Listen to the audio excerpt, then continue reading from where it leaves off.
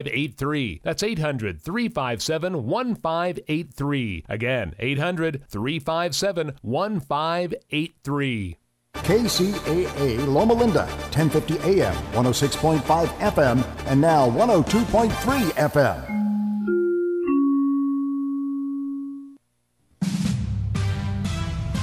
NBC News Radio, I'm Cameron Fairchild. Thousands of supporters of President Trump hold a rally in Washington, D.C.'s Freedom Plaza called the Million MAGA March. The demonstrators are protesting presidential election results they claim are fraudulent.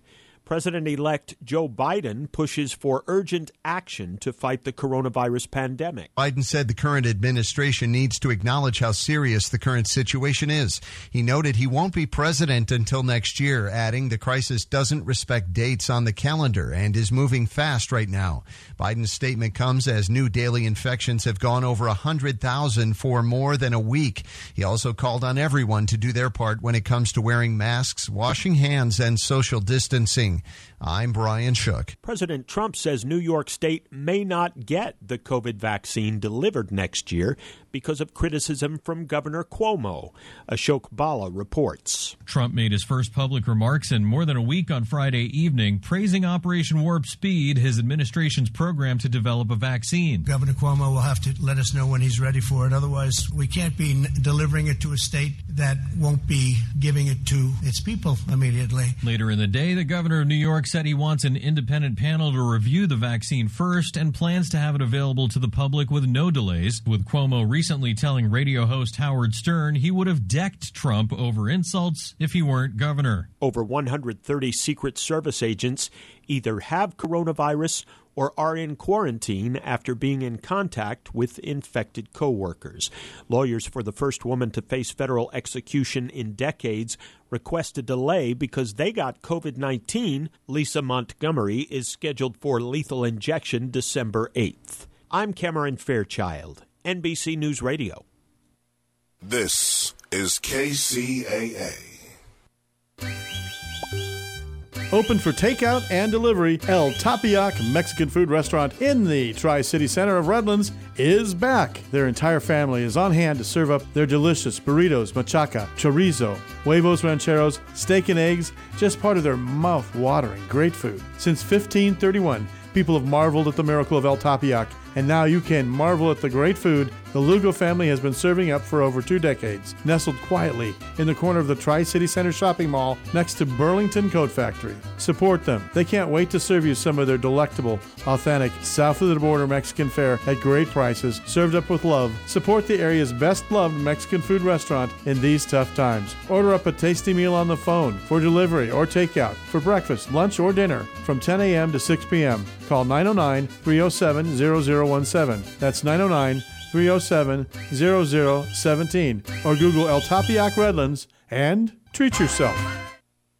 Listen up, folks. Work injuries can be devastating and life-changing. If you were injured at work, you probably have a lot of questions. I'm attorney Daniel Rudbari, and I represent injured workers. Call me for your free consultation at 800-325-1454. I'll answer your questions and advise you on how to protect your right to make sure you get the workers' compensation benefits you may be entitled to. 800-325-1454. 800-325-1454.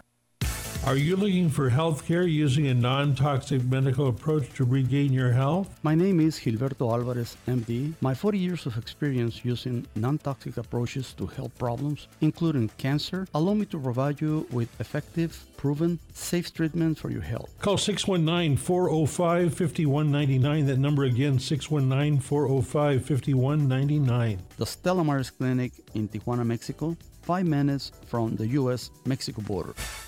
KCAA Radio has openings for 1-hour talk shows. If you want to host a radio show, now is the time. Make KCAA your flagship station. Our rates are affordable and our services are second to none. We broadcast on 3 terrestrial frequencies to a population of 5 million people. Plus, we stream and podcast on all major online audio and video systems. If you've been thinking about broadcasting a weekly radio program on Real Radio plus the Internet, contact our CEO at 281-5999. 281-599-9800. 281-599-9800. You can Skype your show from your home to our Redlands, California studio, where our live producers and engineers are ready to work with you personally. A radio program on KCAA is the perfect work-from-home avocation in these stressful times. Just type kcaaradio.com into your browser to learn more about hosting a show on the best station in the nation, or call our CEO for details, 281-599-9800. Bob Vila here with my home improvement tip of the day. Whether you're building a new home or looking to spruce up the interior space of your older home, recessed lighting is a great way to add style and functionality to your digs. Before you head to the home center, though, give some serious thought to exactly what you want to do with the lights. For example, wall washer fixtures flood walls with wide swaths of light, and when they're positioned around the perimeter of a room, the walls appear to recede, making the room look more airy and inviting. Narrow beam adjustable lights, on the other hand, can be aimed at artwork to create dramatic effects. Installing them on the ceiling about 1.5 feet away from the wall usually gives good results. Fixtures that have recessed reflectors put out the most light and are best for task lighting, such as illuminating a desk. Careful though, make sure the lighting is positioned directly above the target area so you don't get shadows from your head or shoulders. Get more info at bobvila.com and right here at home with me, Bob Vila. Southern California's Mind Spring. The legends you love and the best talk. KCAA Loma Linda. KCAA Loma Linda. KCAA Loma Linda. Allahu Akbar, Allahu Akbar, Allahu Akbar, Allahu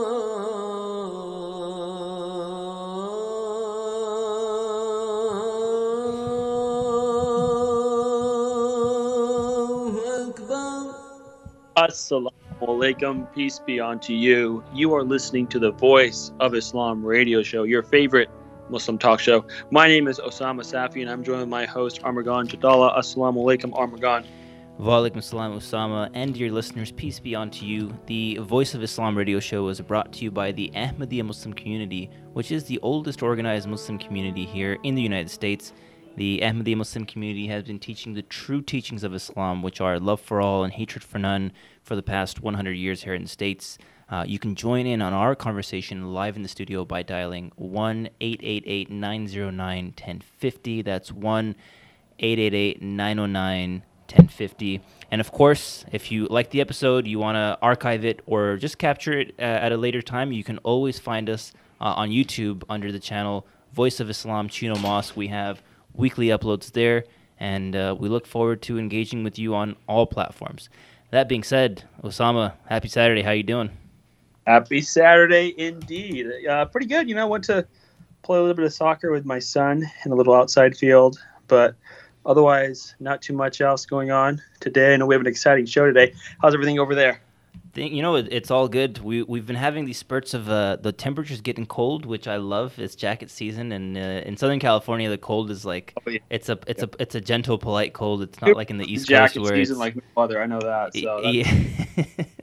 Yeah. So you know, it's always a happy time whenever we get these temperature shifts, and also, you know, in light of all the geopolitical and stuff going around the world, I feel like this past week was relatively quiet. You know, there's not a whole lot to report, at least that I could think of. So that's positive, right? I think I saw the news at one point, just watched it, and they were talking about like the drug problem. And I was like, what? Wait, what? I thought like the only issues that we talked about was COVID and the election. So it's nice to know that there's like, you know, other things in the world bothering us that we just forgot about that still exist. So, you know, it was refreshing because that felt like what I would normally see on the news, other things that are being discussed. But there still are some current events, you know, going around in the world that, you know, are happening. We just may not be thinking about them because they're international, and we just have so much going on here in the U.S. But it's a great place to kind of talk about some of those things. Isn't that right, Armagan? That's right. I mean, you know, just thinking about the stuff that's been going on, you know, recently, as well as kind of leading up to this, I feel like the country of France is constantly in the news. There's always stuff going on, be it, you know, French politics with Muslims, or, you know, Muslims extremists doing stuff within the country to the citizens and the government. And so, there's always all these questions. I mean, we're getting our reports from overseas, obviously, so, we have to kind of try to filter through what's exactly what. But, to do that, we have a great program, and I think we have the right guy to help us chew through that. Isn't that right, Osama? That we definitely do. Just throwing in my little French right there, just surprising the viewers. But we have a great panel here today with us. So I think we're going to definitely have a great discussion. Yeah, and with that being said, if you guys are watching the video, you'll probably notice that you've got myself on the feed, and to the right of me, you have a unfamiliar face who I actually want to introduce is our guest for the show. This is Asif Arif, who actually was the former National Public Affairs Secretary for the country of France for the Ahmadiyya Muslim community. So, Asif, welcome to the show. Assalamu alaikum. Peace be unto you. Walaikum salam. Thank you for having me. Hopefully the drive wasn't too bad. It was bad, actually. There was quite a lot of traffic, but it's LA, right? This is how it is. That's absolutely right. Well, we are certainly grateful to have you, and we look forward to understanding these issues with you. Isn't that right, Osama? Yes, we do, and I'm hoping to get the latest baguette recipe from you as well. So don't keep that from us. Don't keep that from the listeners. But awesome. We've got obviously a lot of things kind of going on that in French politics, in French news. But I want to talk a little bit more about yourself. The folks may not know about how long you've been in the U.S. and you've grown up in France. So just kind of give a brief history about just introduce yourself a little bit in terms of growing up as a Muslim in France and growing up as a Muslim or now coming as a Muslim in America. What are some of the similarities and differences that you've noticed? I mean, I was born and raised in France, and more specifically in a suburb of Paris. And I never faced any discrimination. You cannot say like I had problem to go when I went to school, or I have problem when I went to university, or any discrimination faced to looking for apartments or whatever whatsoever like this. But definitely what we faced being born and raised in a suburb of Paris, and one of the most problematic, you can say, it's called over there the 93 area. And there were, we didn't have the best professor, we didn't have the best teachers, so we didn't have the best schools. So it was a little bit more complicated to have equal chance and equal opportunities than others who are born and raised in the 16th arrondissement of Paris, which is one of where the best schools are, and where people can access to the best universities. So definitely there was something like this. But you see, I became an attorney in France, so everything is possible. And thank God, actually, everything is still possible in France. Although we're facing it's very recent, since 2015, actually, these problem raised in France after the terrorist attack of Charlie Hebdo and the terrorist attack that happened in the Bataclan, in the concert room. And we facing problem since this period of time, not really before that period of time. But I have a sister who is wearing a headscarf. For her, it was way more problematic to grow up into this, and because she's younger than me, so she faced more, you cannot say discrimination, because discrimination may be a hard word, but some kind of like people are looking onto her, like, why are you wearing headscarf? More question, more problems to get into one school, or more problem also to get a job. Sometimes when you get a job in France, you have to unwear your hijab, because just because there is some common exception that secularism is against you wearing this hijab. So we had like problem in France, but still I still have hope for France in that sense.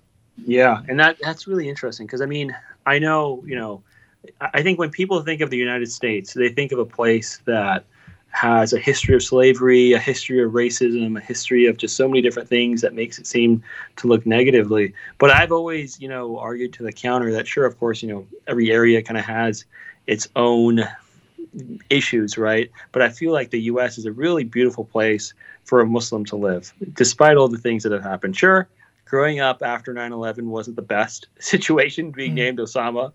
But I think I was also very blessed and privileged in the opportunities that I had. And I remember after 9/11, like the principal, I was in elementary school, had called me in and told me, like, if anybody says anything to you, let me know. And just, kind of like was wanting to take care of me. And I didn't really realize it at the time. But now looking back, I realized that was a really special thing.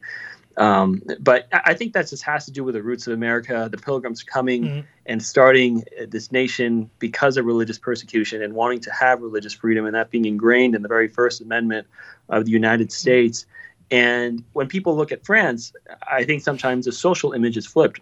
In the U.S., they might think of bigotry, they might think of racism. When they look at France, they see like a liberal country, they see a lot of openness and a lot of acceptance. But then, when I compare the laws of the two, where the hijab is almost banned, I mean, you can correct me if I'm wrong, it's something that, is kind of illegal.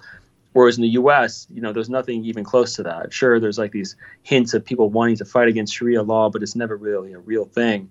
There's no real law in the U.S. that fights Islam in the way that I feel like France kind of does, that makes it maybe a little bit harder to be a Muslim, just in the sense that like the government kind of supports, not to say the racism, but the lack of understanding of the faith. Do you feel like that's kind of the case? That definitely. What I think is America is also very the foundation of America, of the United States of America, is based on some kind of religious aspect as well. So you guys always had this possibility of making some intertwinment in between the religion and the religious sphere and the political sphere, whereas in France has been made and is construed, when you look at secularism, in opposition to religion. So if you look at back in 1789, when the French Revolution happened, it happened just because people had privileges, and these privileges were happened to be for some religious people. People who were like a priest or whatever. They have more rights than any other common citizen. So that's why brought the revolution at the first place.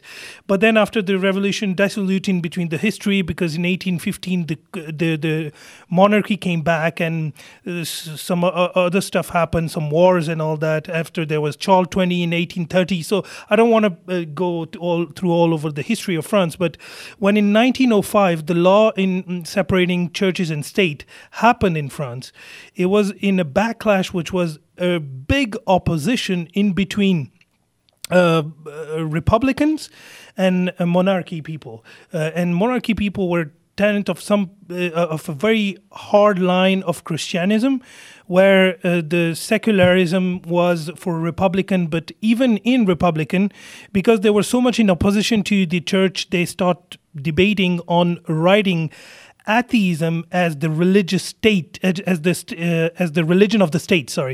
And then Jean Jaurès, who was one of the founder of this 1905 law separating the churches and state, said no, because atheism is a form of philosophy, and secularism deny any philosophy or any religious belonging. So this what happened in France. So I think the very conception of religion that France have is in opposition with the conception of religion that U.S. have in the history.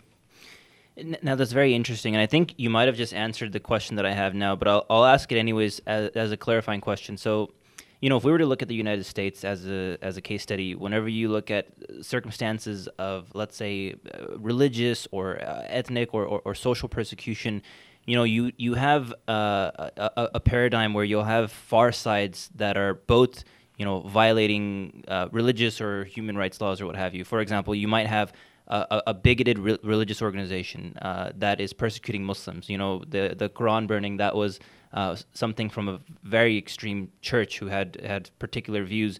And then you might have on the other side of the scale people that don't have any religious obligation, who would consider themselves atheists, who, in the name of being liberal or in the name of progressivism, would go and then persecute Muslims again, harassing them on a subway or kind of, harming, for example, women that wear the hijab or the niqab, the face covering or the head covering. And so in France, and I think you just said this, but I just want to confirm. So in France, the social dynamic is more atheism as opposed to Islam, or is it a combination of extreme religious groups as well, in addition to these philosophical or other ways of life that may not be ascribed to a particular traditional religion? Basically, when it comes to Islam, what French people say is, let's say 65% of our population is an atheist population. So we don't want Islam to impose on us, and we don't want Islam to bring their own Sharia law, as mentioned in the introduction, to come and to overcome our legal system. But the problem is the way that they're acting.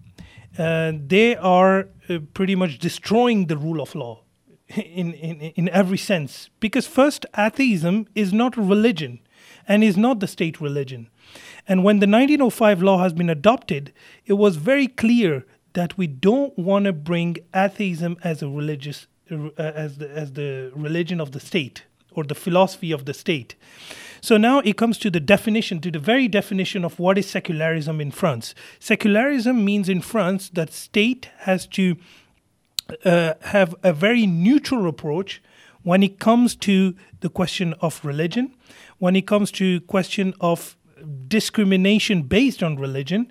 If you need to discriminate for any reason, you need to pass some constitutional test. I think it's pretty much the same here as well. But in France, you will have people are more inclined to see exceptions within religion, and more specifically with Islam, than in the U.S. So let's go back to Osama and his name. Right?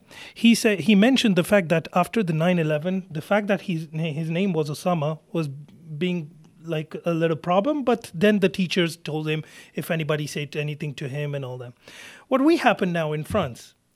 Look at the difference of approach. Very funny, because we have one polemist who has been trialed 3 times and condemned by a court of law 3 times for inciting hatred against Muslims. And this guy is still on the channel, still panelist, respected by everybody around the table. And he said to one lady whose name was Absatou, is from African countries, and she said, yes, my name is Absatou, and she was saying something about diversity, and I'm very proud of it. And then this guy, this polemist, came to her and said, yeah, but I think you're wrong.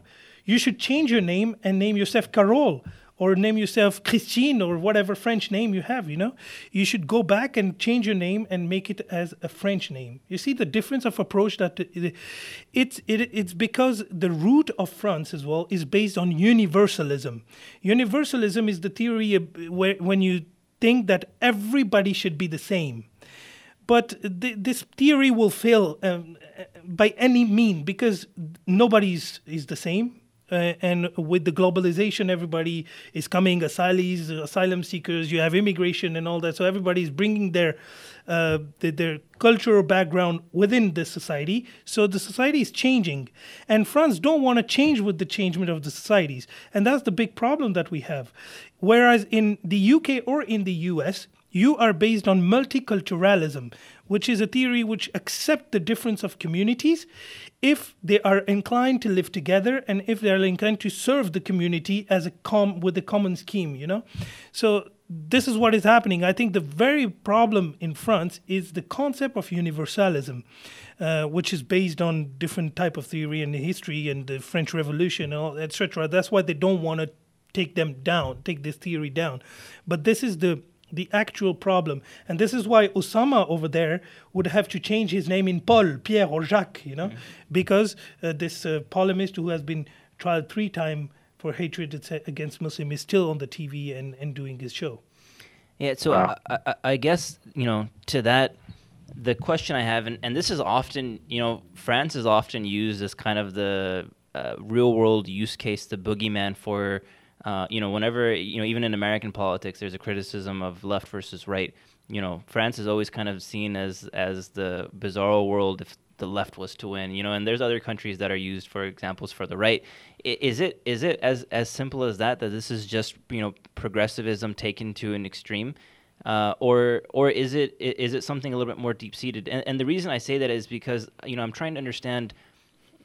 Obviously some of the principles that this mentality, this belief system is based off of is good. It's everybody should be the same. It's based on this idea of fairness. But I guess the issue becomes in trying to implement this fairness, you end up oppressing a certain group. If your image of for example, if your image of the world is whitewashed or is based on kind of an Anglo view, then this name, which might have an African root, is not an acceptable name. But in America, if you were to say that in America, I mean, you would have a mob running after you saying you're racist and cancel this person. So what is it that allows that in France, where the mob is not chasing after that person, but is saying defend that guy's right to say that thing? You see, France is a very police-oriented state, very, very police-oriented state, and a very unitary type of state. So the problem is when the government is using the same rhetoric as this polemist is. So take the latest, Our educational minister said that everybody who's saying that Charlie Hebdo was wrong in their cartoon is actually feeding the ideological background of terrorism. Can you imagine that? This is our main government member who say that. When your government member are saying that and they are diffusing this ideology amongst the society, what can you expect from the society? I mean, nobody wants to get involved with... so there is very poor amount of people who wants to be militant or who want to come out in the street and all that. You should get that to the level of France as well. France is smaller than California. So, you should get back to the size as well of the country and all that. So what I think is there is some kind of state-sponsored anti-Muslim ideology that is being spread out specifically these last couple of months. And you can even say last couple of years with the state of emergency, with the sanitary emergency, they pass some disposition that help quite a lot to discriminate against Muslim organizations. And I think till the government will not stop that, then you cannot expect any change within the society. And the society is based on a very big confusion that secularism is atheism.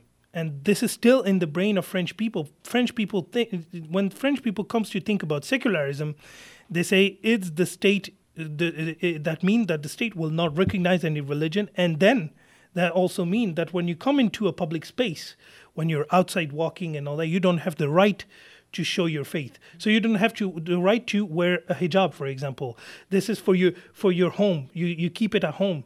But this is a big misconception of what secularism is. This is a big misconception of what freedom of religion is, because freedom of religion without being practiced collectively in the public has no consistency.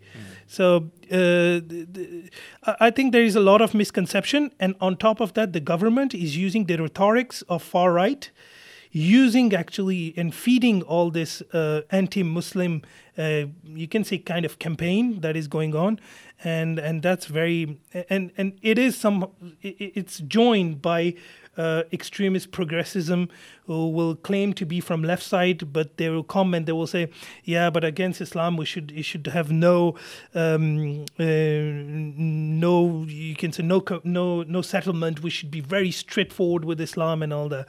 And it's very paradoxical, because when you look at what they do with Christianism, so, for example, every time at the Christmas period, you will always have this debate. It will come in France. You can note it, that in 20th December, so the municipalities, the mayor and all that, they will start putting in public premises the Christmas tree, right? So a lot of people will start saying, especially Muslim, they will start saying, oh, but you say this secularism, right? Secularism is you don't show any religious signs. So why, when we try to show Ramadan, the specificity of Ramadan or whatever, in a banner, you ban us from the municipality premises, and when it comes to Christian, you let them do it? So they look at the case law, and the case law make a distinction in between cultural background and religious background. And they say because it's related to the culture of France, which is a Christian culture, that should be acceptable. But when it's related to directly religious message, it should not be acceptable. So you see, even the case law is being like a little bit, the judges are being used somehow by these political agendas, and that create a lot of troubles in France. Yeah. That is so interesting. I mean, just to see it from that perspective, I can't imagine what the arguments the lawyers are making when the culture is inherently based in a religion. Sure, it might be Christianity, but I mean, those ideas are still based in that religion. But you mentioned an interesting point that we wanted to get into further into the show, and that was the discussion about Charlie Hebdo and kind of the cartoons that we all know about France and Muslims and the battle between the two. And, as a Muslim, it always pains me to see the cartoons, but it even further pains me to see the violence that, Muslims are committing in France when that's completely rejected by Islam, any form of violence or any form of that type of behavior. For the viewers who are not familiar with kind of the cartoon history and the controversies that have happened in France, could you kind of briefly summarize and talk about some of the different incidents that you can recall in France where this has come up and the more recent kind of beheadings and things of that nature that's been happening in France? Yeah, so this is a big problem in France. I mean, cartoons, it's not as big as much media made it as well. We need to clarify this too. Cartoons are part of the French culture. They always depicts people, depicts Emmanuel Macron in such a way. And for your information, Emmanuel Macron has been depicted recently in a cartoon, and the actual journalist who made that cartoon has been condemned by the court. So that's funny. You see, when it comes to the Holy Prophet, it's not possible. When it comes to the Holy Emmanuel Macron, everything is possible. So that's also a big problem. So apart from this political viewpoint that I gave it to you, the cartoons started, the controversy of cartoons started in 2005 when Charlie Hebdo decided to republish Danish cartoon within its own newspaper. And Charlie Hebdo is the name of a newspaper company? It is a newspaper company that is totally bankrupt, but every time that they do a cartoon against Islam, they give you so much publicity that everybody start buying it, so they refill their bankruptcy at that point. That's also another point. There is some financial stuff involved as well in whatever Charlie Hebdo do, and they decided to republish this Danish cartoon, whereas all other cartoons paper decided to not do so in France. So Charlie Hebdo was the only one. Then after a few years after, if you do remember or if you follow a little bit Charlie Hebdo, I would say you would be really a depressed guy if you follow whatever Charlie Hebdo is doing. But whatever, Charlie Hebdo premises has been burned.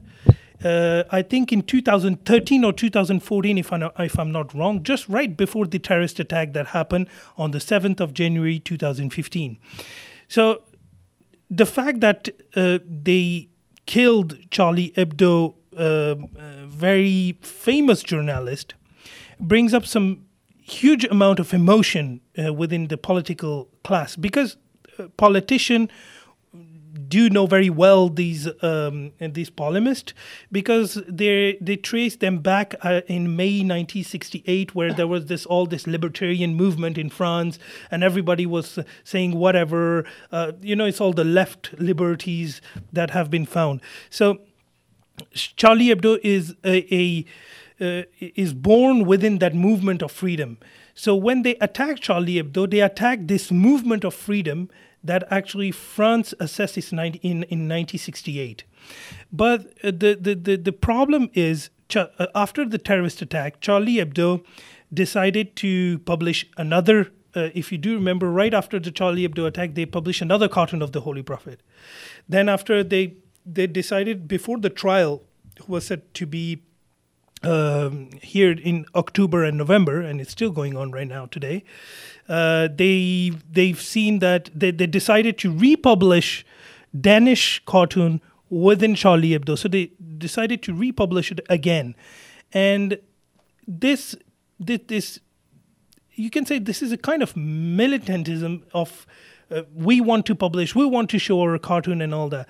So Muslim people in France is the biggest, is the country who assess the biggest number of Muslim people within the Europe. So whatever will happen in France, it will take big proportion because you have 10% of the population which is Muslim.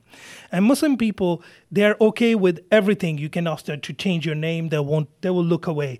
You can ask them to do whatever, headscarf and all that law, they will look away. They will try to fight, but they will look away. But when it comes to the Holy Prophet and when it comes to cartoon, they become really emotional.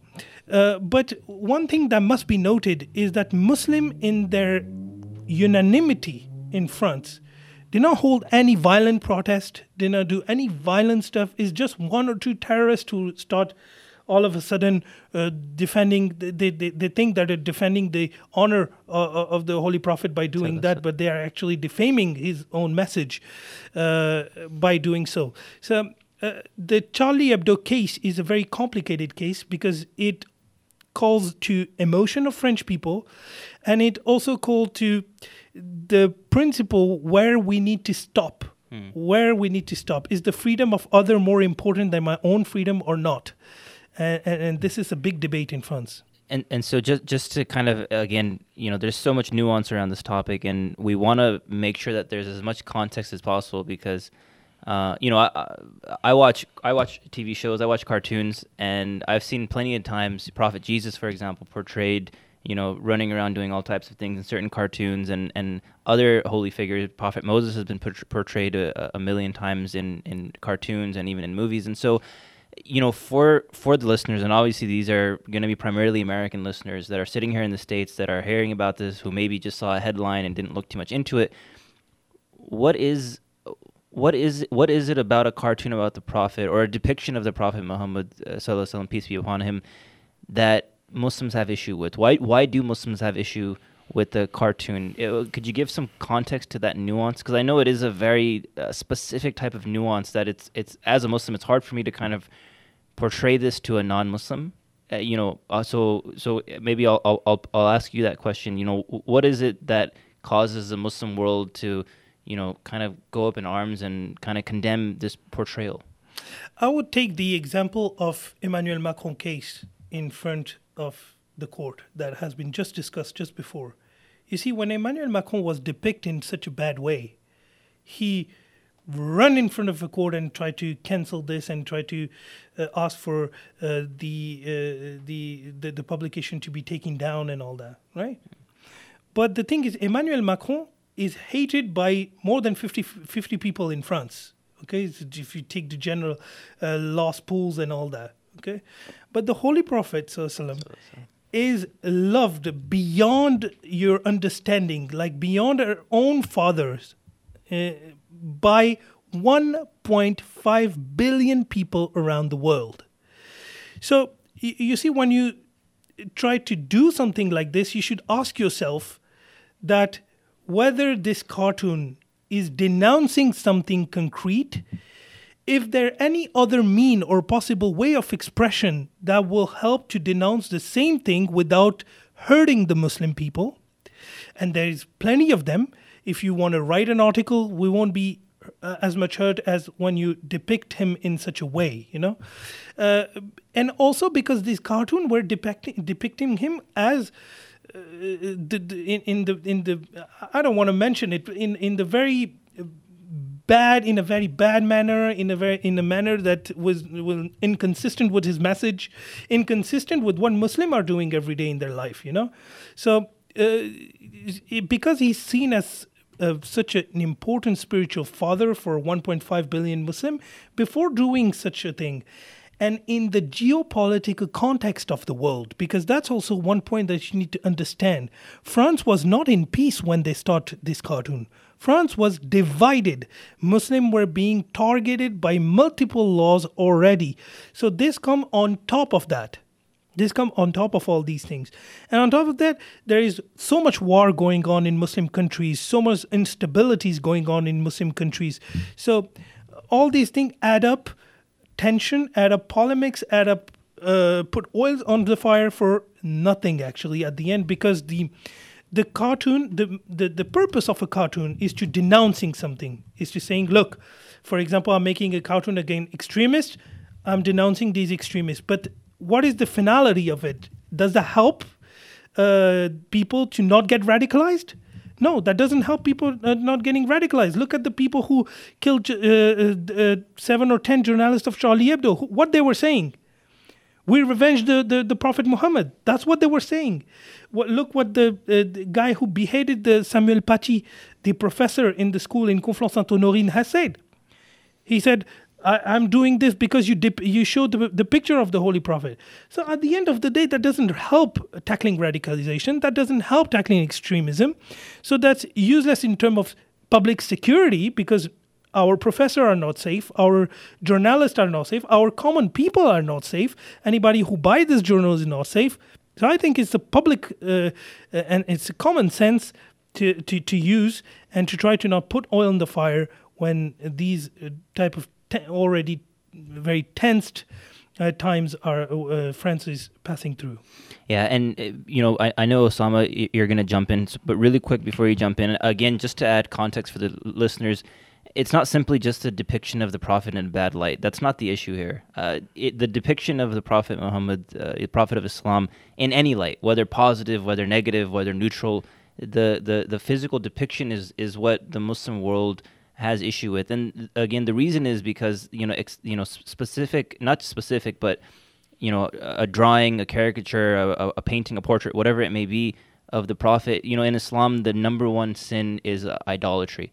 And so, there's all these other nuances. Asif made a really good point about the Muslim world loves the Prophet Muhammad more than their own parents. If you were to ask a Muslim, that's the zeal that they have for this love of Islam and their religion. But in addition to that, the reason that it's forbidden in Islam to depict the Prophet is because it leads down a road of idolatry, which is the number one sin. That's the capital sin, the first sin that Allah has told Muslims steer far away from. That is the one sin that will be very difficult to forgive, if not impossible. So I just wanted to make that point for the listeners to understand. And hopefully we can get some common ground on this topic with anybody that's listening at home. But with that being said, Osama, please, I apologize for jumping in. That's a good point, Amargan. And if you guys want to make a good point and tune in, feel free to give us a call at 1-888-909-1050, 1-888-909-1050, and join the conversation. Now, Asif, I think some of the folks that are listening, they might be listening to what Amargan said and said, yes, that's right. Jesus and Muhammad, peace be upon them, are depicted all the time in cartoons, whether positive or negative. And there's never the type of uproar that we see from the Muslim community that we see happen whenever Prophet Muhammad, peace be upon him, is depicted. Are Muslims responding appropriately to these to these cartoons, and doesn't this kind of further prove their point as to why they should be doing these type of things? Yeah, definitely, you're right. Muslim approach. When you say Muslim is a very wide category. Mainly people in France again didn't call for any violent protest or whatsoever like this. But when you look at Muslim countries, yes, burning the French flag, boycotting French product was not the best way of replying to these things. The best way of replying to these things, it's in the Holy Quran. In the Holy Quran, it is written when somebody is mocking the Prophet or somebody is ridiculing the Prophet, you just turn your head and you go away from that assembly. So this is the way to do it, and this is the way Muslims should actually approach the issue. And then, of course, as the head of our community mentioned in his in I think the previous Khutbah Jummah, the Friday sermon, he mentioned the fact that if Muslim country had a concerted approach about how to reply to Emmanuel Macron about whatever is happening in his country, it would have been way more efficient, and actually France would have to concede to Muslim countries that their approach is hurting Muslim, is not a tolerant approach, and it's at the end of the day in the interest of nobody in France. So it's unfortunate that that Muslim countries could not pulling together against these cartoons, because the first country that we think about is Saudi Arabia. Saudi Arabia didn't even take a stand about it. But we know there is some geopolitical interest. There is quite a lot going on, right?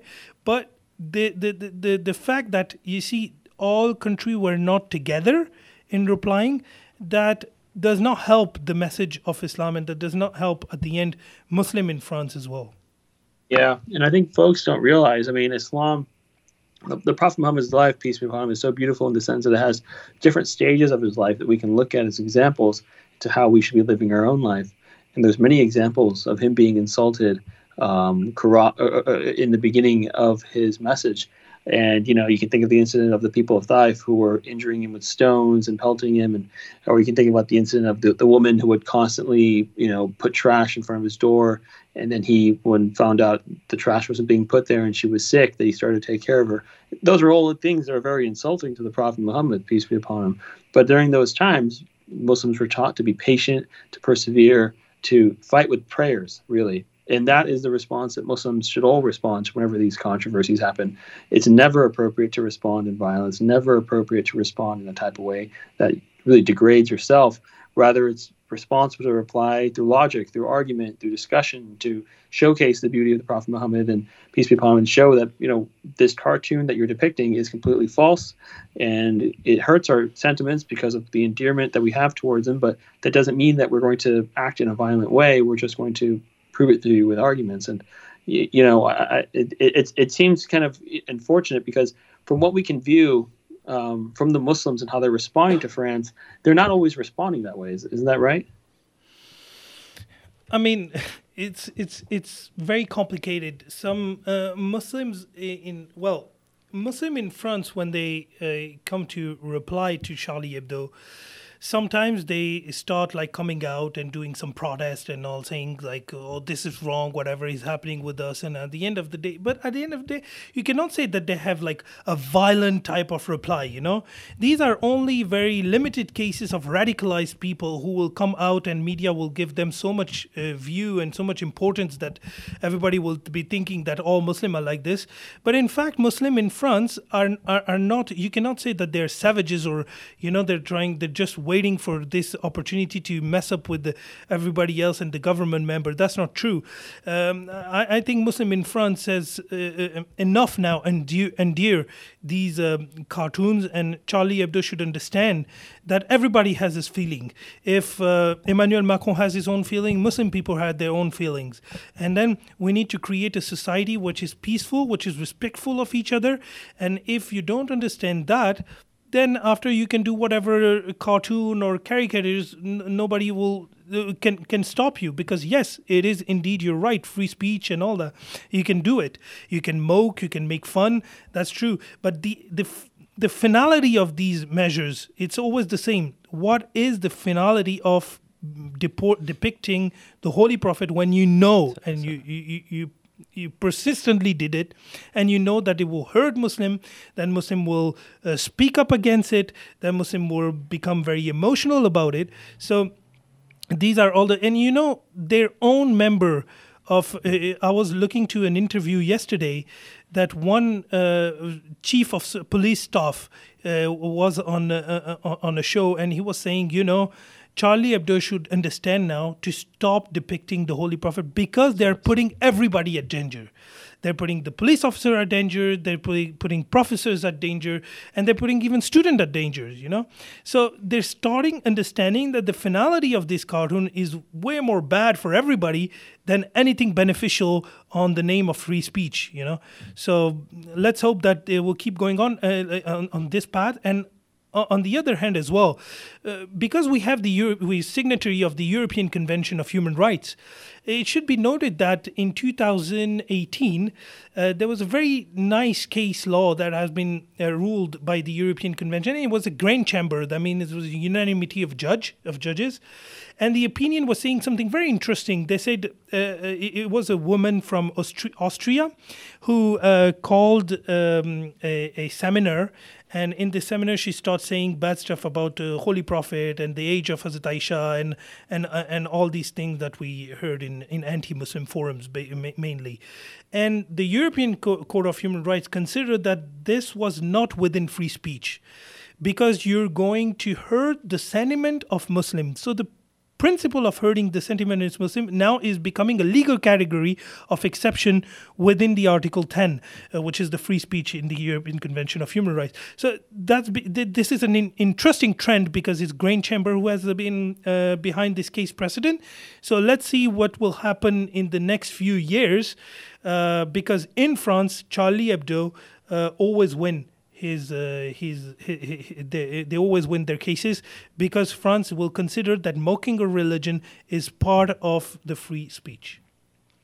Now, so that's definitely very interesting, and I think I've definitely gotten a lot more context than I've had from what we've understood in the past few years. But one of the things that you had mentioned earlier was obviously there's millions of Muslims, and unfortunately it's literally these handful of terrible people who carry out these terror attacks to take lives or harm life in the name of Islam or in the name of whatever they call it, that have unfortunately kind of painted Islam red in this sense. So obviously there's that perspective, but one of the things that I want to know is when this stuff happens, when it's happened in the past, and it's even going on now. You are a former National Public Affairs Secretary for France, for the Ahmadiyya Muslim community.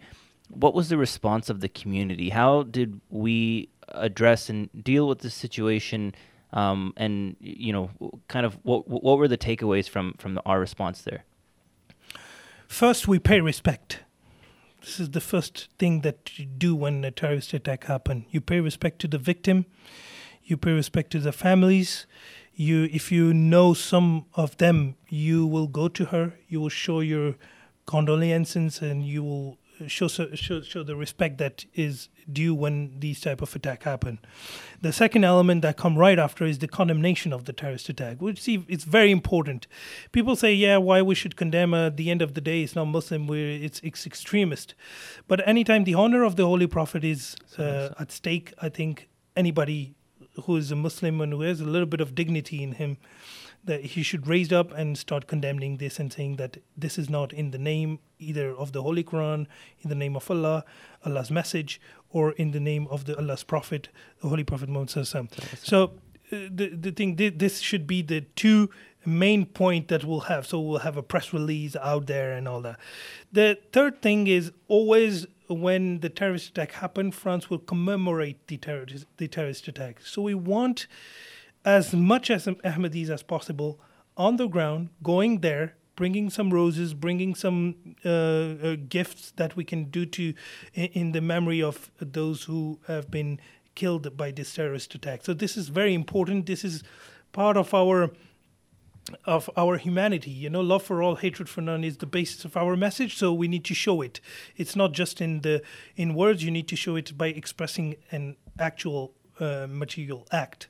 So that's what we do in the beginning of the terrorist attack. Then comes the time of reflection, because every time the emotion, when it becomes too emotional, even the debate and the media are not rational. They become like with bajillion of ideas which are very wrong, banning Muslim, banning this, banning that. You need to let this media sequence pass by, and then after you come with the proper plan of reflection and what you're going to propose to the government in order to tackle those issues. Because what we always have been saying to Emmanuel Macron, to Jean Castex, who's the prime minister right now, or Edouard Philippe, who was the prime minister before, is you cannot tackle the radicalization without Muslim. You cannot put a Muslim on a side or ban them from any forum and saying, we're going to tackle radicalization.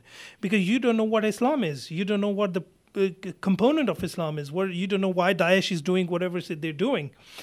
So we said you need to put Muslims in the heart of your policies against radicalization. For that, we show our numbers. Ahmadiyya Muslim community is the only community where there is zero case of radicalized people. Zero case. It's due to our organization, Majlis Khudamul Ahmadiyya, Majlis Ansarullah, with proper program for people who are 18 to 40 years old, and then after all these things that we try to explain to them. And then after we come with a proper plan, because it's good to say, yeah, we have Khuddam al-Anbiya, we have all these things, but you need to show up with some ideas that the government can use in order to calm down also the general opinion. And our ideas is always the same. We should always be mindful of stigmatization, because anything that comes to targeting an entire caste of population is wrong, is not going to give no good effects. And I think the best proposal that we did up to today was always to saying, so for example, when Charlie Hebdo attack happened, we wrote to Charlie Hebdo. We said, look, you use your free speech depicting Holy Prophet. Let us use our free speech in order to explain you who is the Holy Prophet. And they never replied. You see?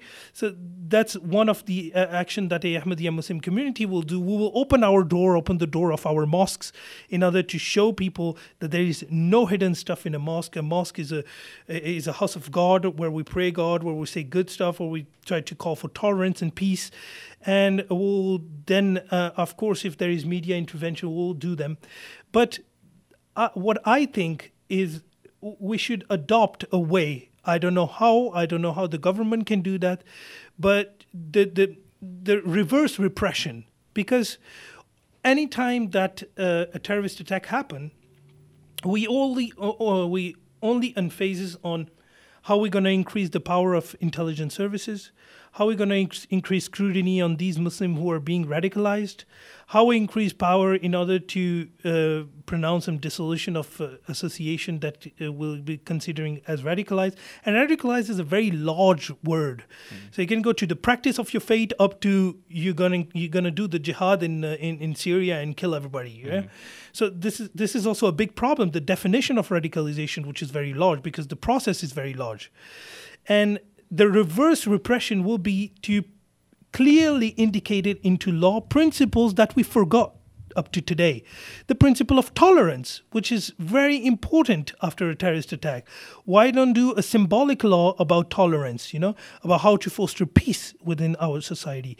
These things are never been done, because last couple of years we're only talking about repression and all that. And I think we should reverse that cycle of repression and try to understand more the communities, try to understand more what Islam is here for, and try to understand that sometimes even people who are Salafis, who have very strong practice of faith, strong way of expressing their faith, which is, no, we need to practice our 5-time daily prayer, which is good thing, which is every Muslim is calling for that, but they will also have other stuff, they will start reading prayer at their workplace and all that. We should build up some understanding there, if it's possible.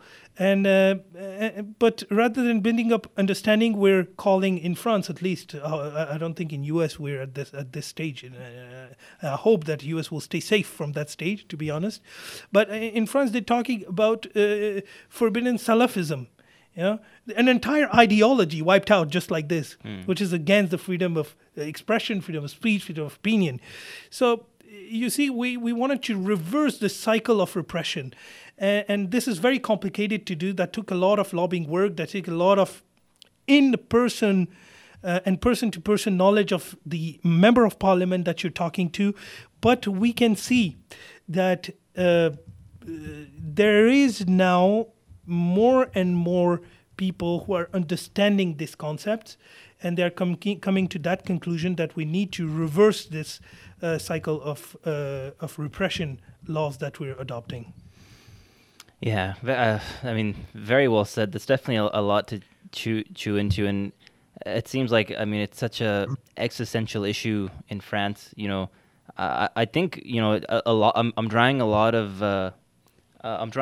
of similarities between the kind of for lack of a better word, the toxic internet culture, where it's basically populism. The top comment wins. I feel like that's what's happening kind of at boots on the ground level in France, which is really unfortunate. But hopefully with some of the things that you've highlighted, we're able to walk towards a better path in France. Because of course France is a major player in the world, and we want to see all the Muslims there living in peace, and we want to see the French people living in harmony with their Muslim brothers and sisters. But that being said, we certainly are very, very happy to have you here. You're having come from France, you're kind of our oracle of these issues here in the United States, make sure we're not in any slippery slopes. But we certainly thank you for coming on the show, giving us this insight, and letting us have a great conversation with you. Osama, what did you think about today's show? I mean, it was phenomenal. Asif did a great job of really giving us an overview of France. We always see it from the third perspective from the media, but to hear somebody who was actually born and raised in France, a Muslim as well, to really see that perspective and to see it from the Ahmadiyya Muslim community's perspective in terms of how we respond to these situations is also really insightful. We're hoping that the folks that are listening from home, that they got some nuggets of gold from this show, and something that the next time you're having a conversation about the controversy of religion in France and Islam in France, you'll have an idea of how to approach it.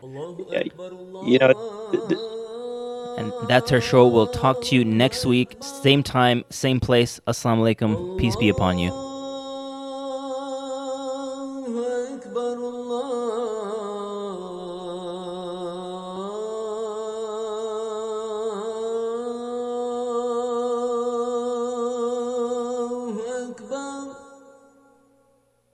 KCAA Loma Linda, 1050 AM, K292FQ Riverside, and K293CF Moreno Valley.